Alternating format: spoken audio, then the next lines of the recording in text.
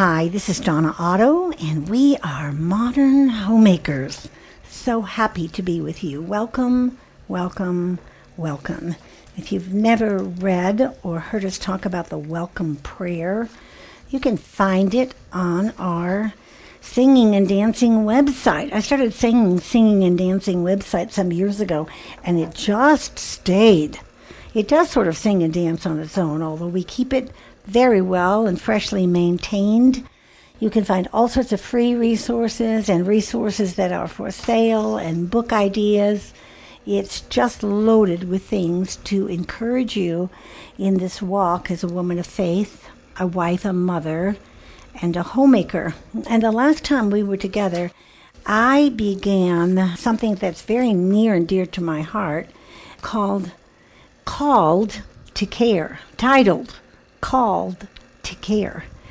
What does it mean to be called to care? And it comes from a quote that I inherited. Don't you love quotes?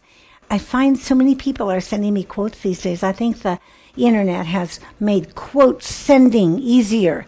And when we like something, we just fire it off. And I'm trying hard to just hold on to quotes that I can use, that I can remember, that I can repeat. And this is a repeatable one. We are called to care, not to cure. And you're going to be very glad to know that I'm going to not talk about the curing part. I mean, I could go off there and say that means no fixing, no healing yourself, no, all the things we want to do to cure a situation or an individual. So let me say that this is the second part of Call to Care. I would encourage you to go back and listen to part one, because there's a lot of, what shall I say, material encasing the 6 points which became a part of my life and the warp and woof of my life now some 30 years ago. I talked, as I'd like to finish talking today, about my friend Susan Larson, who has been the epitome of this title. She seems to have been called to care. We have been friends for over 60 years, and I can honestly tell you that I don't ever remember a disagreement.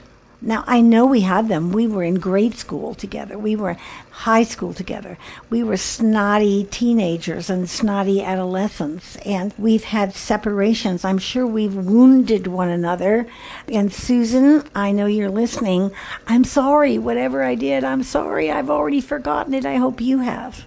And I can't remember anything you've ever done to wound me. And that phrase, called to care, has been a phrase that I would say about Susan. I can say it about other people also, but as I introduced her to you in this last show we did, I want to remind you that from my perspective, this woman who has been my friend since the 5th grade, I always think it's the 5th grade, which makes us friends for over 60 years. What does it take to be friends with someone that long? And is there any reason that we should be friends with someone that long? Well, Ken Holteling and the men and women from the fellowship, founded in Washington, D.C., with the purpose of encouraging others, especially those in power and leadership, who were often being asked for something, that they might become a group of people who came around these powerful men and women who were constantly being asked for something, and instead of asking, they would give. Do you love that idea? Do you love that idea? Do you hope that you are raising children who will, after all their years of mommy, hey mom, can I have the keys to the car and some cash to fill up the gas tank? And that one day they will be the ones who are reaching out to you and caring for you, not as reciprocal, but because you taught them to care for others.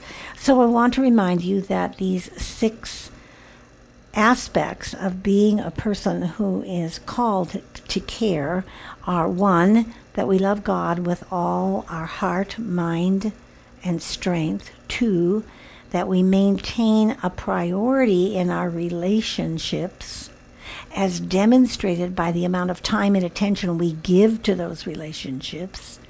3, that we will ask God to build into our lives the godly habits that will be made visible. They would be the characteristics of one who follows Christ, of one who is in Christ, of one who would call himself a disciple of Christ. 4, that we will be in heart and action people who care for the poor. Do you care for the poor? Are you aware of the poor? Do you do something to engage in the poor? 5, that we affirm the work of Christ, that it is to believe in Jesus in every situation. And 6, that we will give ourselves to working the invisible rather than the visible. And I'll read a passage of scripture that describes that more clearly. So in the last podcast, we talked about steps 1 and 2, that we would love God with all of our heart and mind and strength. And the only thing I want to remind you of in that passage, which is found in Matthew chapter 22, verse 37, 38, and 39, is that he repeats not just the heart, soul, and mind. He repeats the phrase, this is Christ speaking, with all your. Now, as a writer, I think my editor would say, yeah, you can ix those words. You don't need to have all the repeated all your, with all your. You've already said that once. You could love the Lord your God with all your heart, soul, and mind, and be done with it. That Christ, knowing who he's speaking to, these Sadducees and Pharisees, the lawyer who is challenging him by saying, what is the greatest commandment, in an era that the commandments were almost limitless, 600 or 630 or 680. Now, this lawyer is putting Christ on the spot and saying, so tell me which one is it? Did ever anybody put you on the spot like that?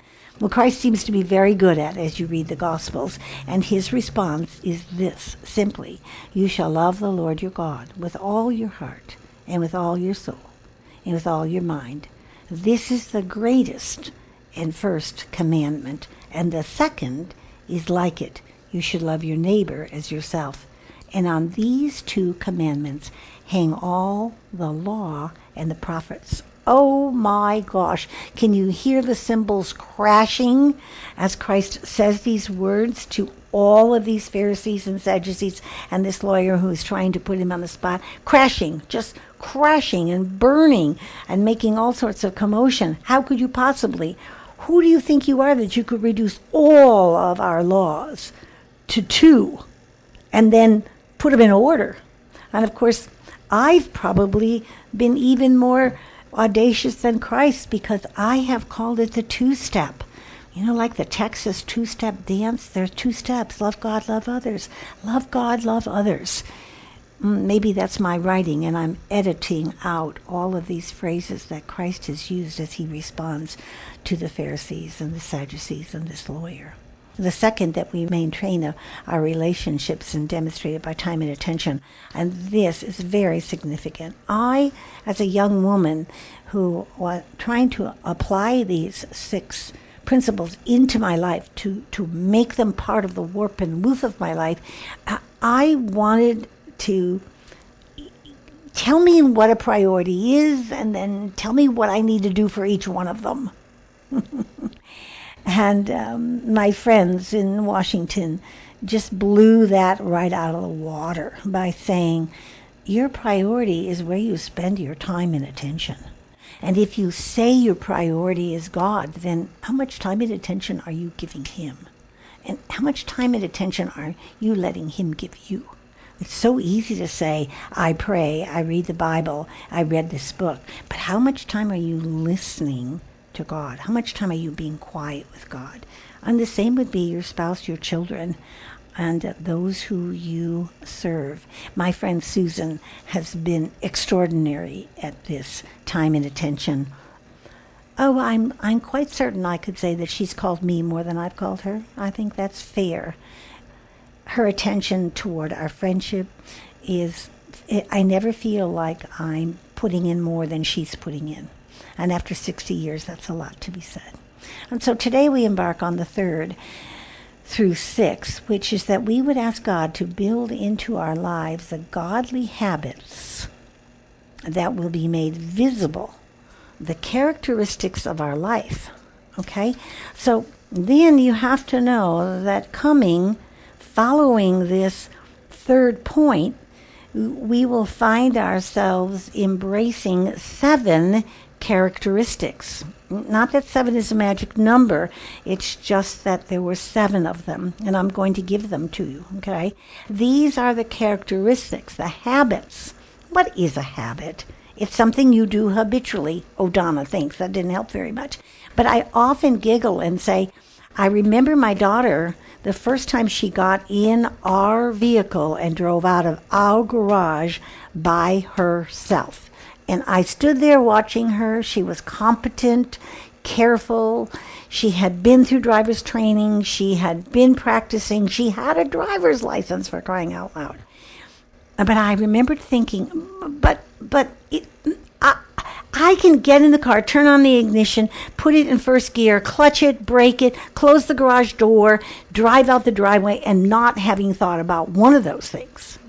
My husband and I are watching football together more, and I'm actually, I know, hearing it this first, I'm actually coming to like football, as long as I only have to watch the teams I like. Okay, but a lot of football is about habit.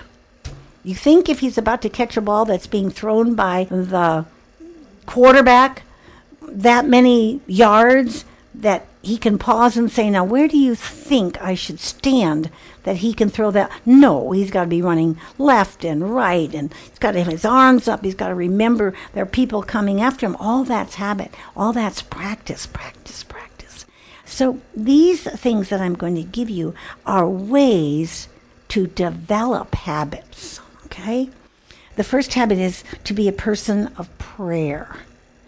John 16:24. And I will say this to you, within the next couple of weeks, you will find this on our website as a free resource titled, Called to Care. A person of prayer. And Jesus says in John, until now you have not asked for anything in my name. Ask and you will receive, for that your joy may be made complete. What is a person of prayer? A person who's asking, and asking in the name of Christ, not asking and then going about doing it on your own. Oh, that was it is still a hard one for me. I pray about something and then I think about it in my head and I come up with a cure, and then I go about trying to fix it and leave Christ out of it. A person of prayer. Secondly, a person of the Word. A person of the Word. And in John chapter 3, verses 31 and 32, he says, the one who comes from above is above all. The one who is of the earth belongs to the earth and speaks about earthly things. The one who comes from heaven is above all, and he testifies to what he has seen and heard. Yet no one accepts his testimony. What is he saying? He is a person of the Word. Jesus was a person of his Father's Word. He said he never did anything without the Father. He never did anything without talking to the Father. He never did anything that he wasn't counting on God's availability to him, the Son. And part of these 3 aspects that these leaders were trying to encourage us to practice were labeled under availability, friendship, and support. And a person of the Word can be that kind of person, available without taking time from things that are a higher priority, creating friendships that are not short and shallow, and supporting one another in the way that God would call us to support someone. 3, a person who places Christ before possessions. Luke chapter 14, verse 33, and he clearly just simply says, so therefore none of you can become my disciple if you do not give up all your possessions. All your possessions. Did you hear that? all your possessions. Now, does God ask us to give up all our possessions? Not very often. But he asks us to hold our possessions so loosely that if called, we could give them up. My husband and I have played this game for years. So what's the one thing you don't want to give up today? And I can remember David asking it first, and of course, he tricked me. He just tricked me because I went for something like practical. I don't even remember what it was. I probably can tell you just what I think it was. I went for something rather surfacely spiritual, like my Bible, or something like that. Or maybe my wedding ring. I don't want to give up my wedding ring. Whatever I said, he just looked at me and smiled, and he said, "You." And I went, "Ah." In the first place, I didn't like that he thought I was his possession, but I knew what he meant. But what is it? What is it that you possess? Is it one of your traits, one of your gifts, one of the things you've done? Is it your identity, false or true? You don't want to give that up. It's your possession. So that's almost a two-part question. What do you consider your possessions? And then what is it that you don't want to give up? Do you know what that is? And then would you be prayerful enough to say, "Lord, show me what you want me to do with this possession"? 4, a person who places Christ before self and others. Luke 14:26. Whoever comes to me and does not hate father and mother and wife and children and brothers and sisters, yes, even life itself, cannot be my disciple. And I can tell you this very moment where I was when I read that, the shock I had over that. I was a young woman, not married, and I thought to myself, give up what he asked me to give up was everything. A person who, and he uses the strong word hate, and of course I took it literally. And I was very highly offended that the scripture would even imply that, yet that Jesus would ask me. But I came to understand that what he was saying is in line with possessions. Would you give up? Would you say father, mother, children, brothers, sisters, yes, even my own life? I think sometimes when I ponder this concept, I think it would be easier to give up my own life than it would be to give up my daughter or my grandchildren or my husband. God has not asked me to do that yet, but I pray that I am continuing to prepare myself as a person whose characteristics that would be visible to the world are that I would be willing to do that. 5, a person who bears fruit. A person who bears fruit. And what does that mean, a person who bears fruit? What does fruit mean in the light of Christ? John 15, chapter 15, verse 8, and here's what that verse says. My Father is glorified by this, that you bear much fruit and become my disciples. I bear much fruit and become his disciple. Well, what does that mean, bearing fruit? It's very innocuous to me in my early years especially. I thought what I did was my fruit, and some of that's true. But what God has said in this simple verse, in this great passage found in John 15 about the vine, is that I would do things that would glorify God. Oh my goodness. Now that's quite different than bearing fruit, isn't it? Because I can do a lot of things that don't glorify God very well, that aren't bad, not intrinsically bad at any rate. So this person is a person who bears the fruit of Christ as a disciple. And then this is 6, a person who nurtures unity in the body of Christ. A person that nurtures unity in the body of Christ. And these are 3 verses found in John chapter 17, starting in verse 20 through 23. I ask not only on behalf of these, but also on behalf of those who will believe in me through their word, that they may all be one.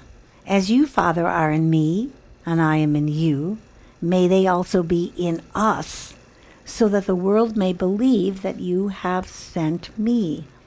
And then he closes this by saying, the glory that you have given me, I have given them, so that they may be one, as we are one. And in them you are in me, that they may be complete one, so that the world may know that you have sent me and loved them even as you have loved me. Well, there are a lot of components to that, but it all comes down to the distillation of the realization that God the Father, God the Son, God the Spirit are one.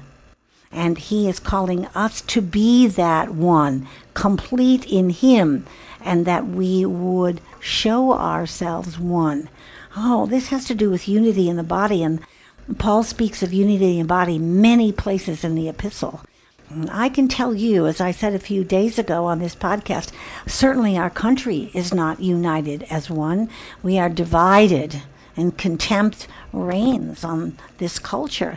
And I say to those of us who desire what this characteristic of a disciple is, that we would have godly habits, that we would nurture the body of Christ to find unity with one another.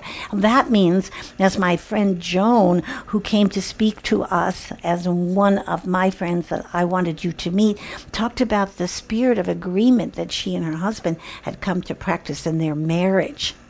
Well, unity is coming to agreement, and that means that sometimes I have to say, I don't think that's what I should do. I think to be in unity with my husband, with others, with my church, is to do what they think needs to be done.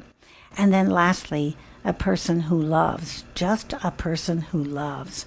Now, we're not talking about the kind of love we hear in our culture. We're talking about the kind of love that Christ reminds us of in John 13:34 and 35. And he says, I give you a new commandment, that you love one another. Just as I've loved you, you also should love one another. By this, everyone will know that you are my disciples, if you have love for one another.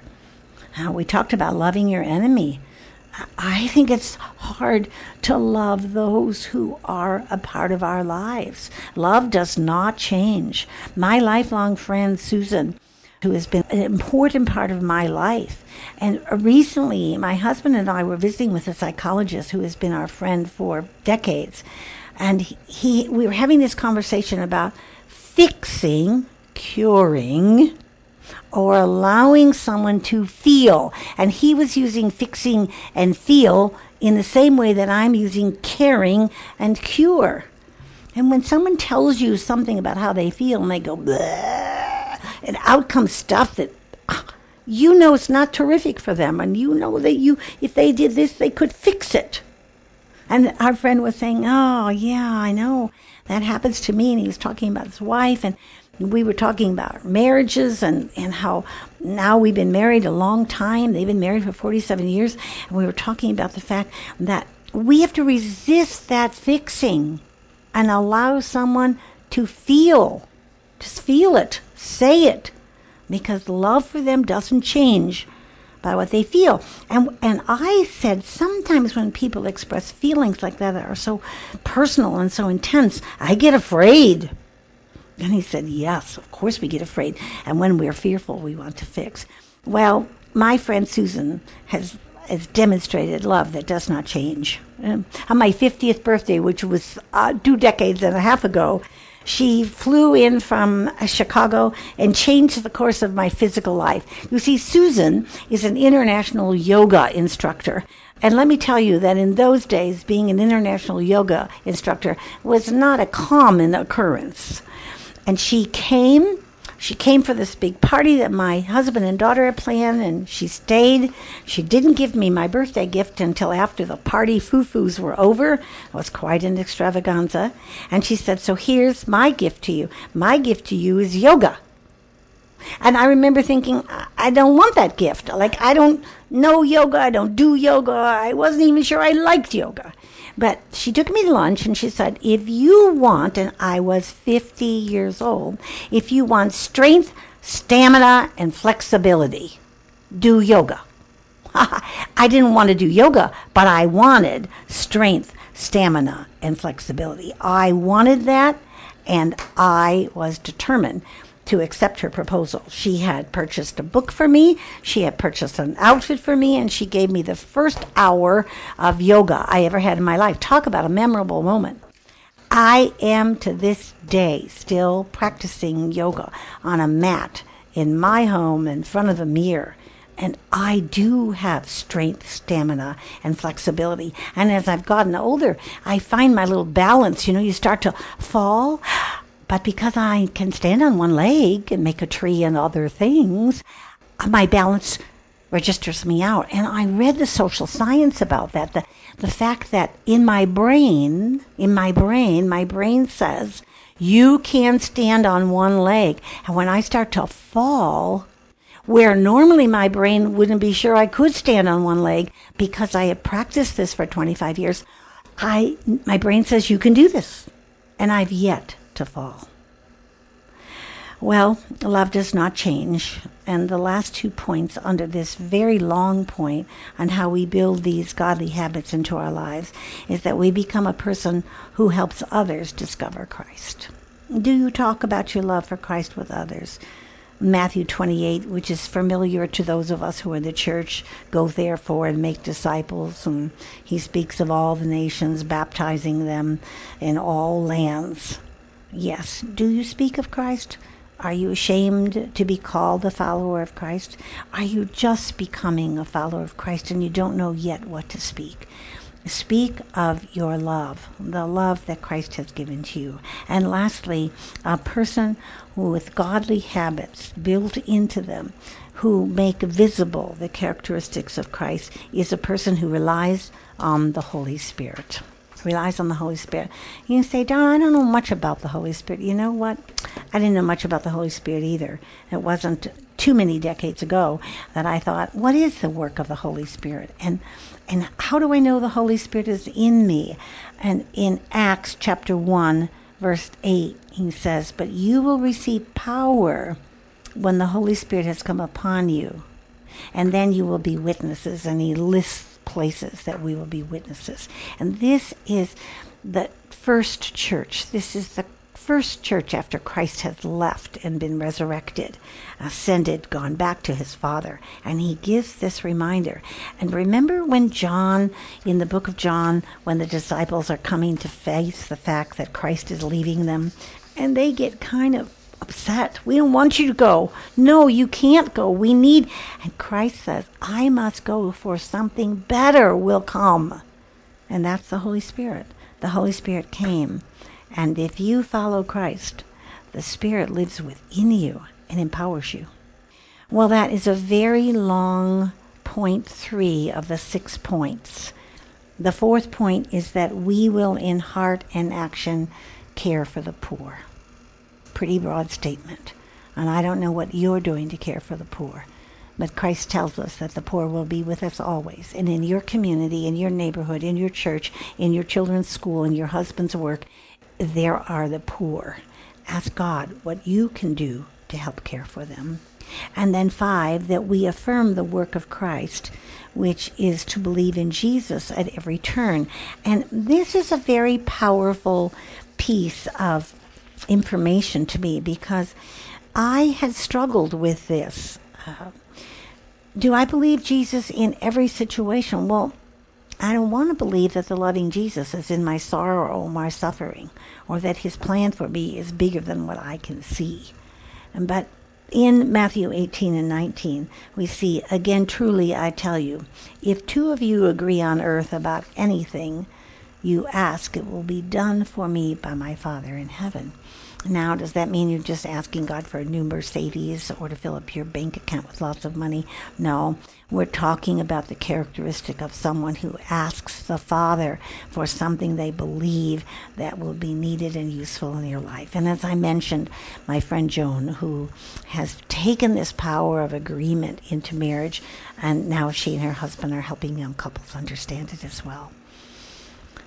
2, pray for the laborers of all aspects of our society. 3, Since it is difficult to think of a worldwide task that you might do, put yourself into circumstances that would allow you to see something that needed to be done on the worldwide task. These men and women in Washington, I will never forget this, said very clearly, find a world map. You must have one in a Bible, in a book, somewhere. Go online. And you want to know how to pray for others in the world. You've never left your own city, your own town, your own country. How do you know about other places in the world? Well, the idea was to put your finger on the map somewhere. Never forgotten this. And this man told a story of, he put his finger on the map of Uganda. He'd never been to Uganda, could hardly say it, didn't know the language, didn't know anything about them. And he began to watch how often Uganda came up in conversation, on the news, in a book. And the coup de coup for him was walking into an event one day and being seated next to a beautiful black woman who turned out to be a princess. Did you hear that? Turned out to be a princess. And when they sat down and introduced each other, he said now, he thought about it later, he thought I should have known. When I said, and where are you from? And what did she say? Uganda. And they became life friends. So you want to be worldwide? Get your kids together. Put your finger on a map somewhere and start praying for that country. These things were embedded in my heart through this wonderful series of things that changed the course of my life. And lastly, 6, that we will give ourselves to working the invisible rather than the visible. And I'll end our time with this passage today, 2 Corinthians chapter 4, verses 16 through 18. So we do not lose heart, even though our outer nature is wasting away. Our inner nature is being renewed day by day. For this slight momentary affliction is preparing us for an eternal weight of glory beyond all measure, because we look not at what can be seen, but at what cannot be seen. For what can be seen is temporary, but what cannot be seen is eternal. Is eternal. What cannot be seen is eternal. The eternal, invisible God lives within you if you are a person who has said yes, the first yes to Christ, which says, I surrender the way I'm doing life, and I want to do life the way you want me to do life. These 6 points, which I've never shared in all my public speaking ministries, have been points that have changed the course of my life, literally. And people like Susan, who have loved me long and hard and have been the kind of friend who was called to care, has helped me desire to be a person who is called to care. Believe me, I am not a caring person in the way I hope to be before I leave this earth. But I can see God's working in me, the invisible God who lives in me. Invisible. I can do visible things that represent Him. Love changes. Love changes us. Love does not change, but love changes us. So remember that these things are part of our call to care for others. Thank you, Susan, for being that to me in all these decades. And for those of you who have joined us, and I hope you have pulled both of these together. They are long and full of deep materials. I hope you have listened through and taken parts of it. I hope you will re-listen to this material and look for the resource on our website. Remember, the common begin and the uncommon finish. Go out and make it an uncommon day to care as Christ would.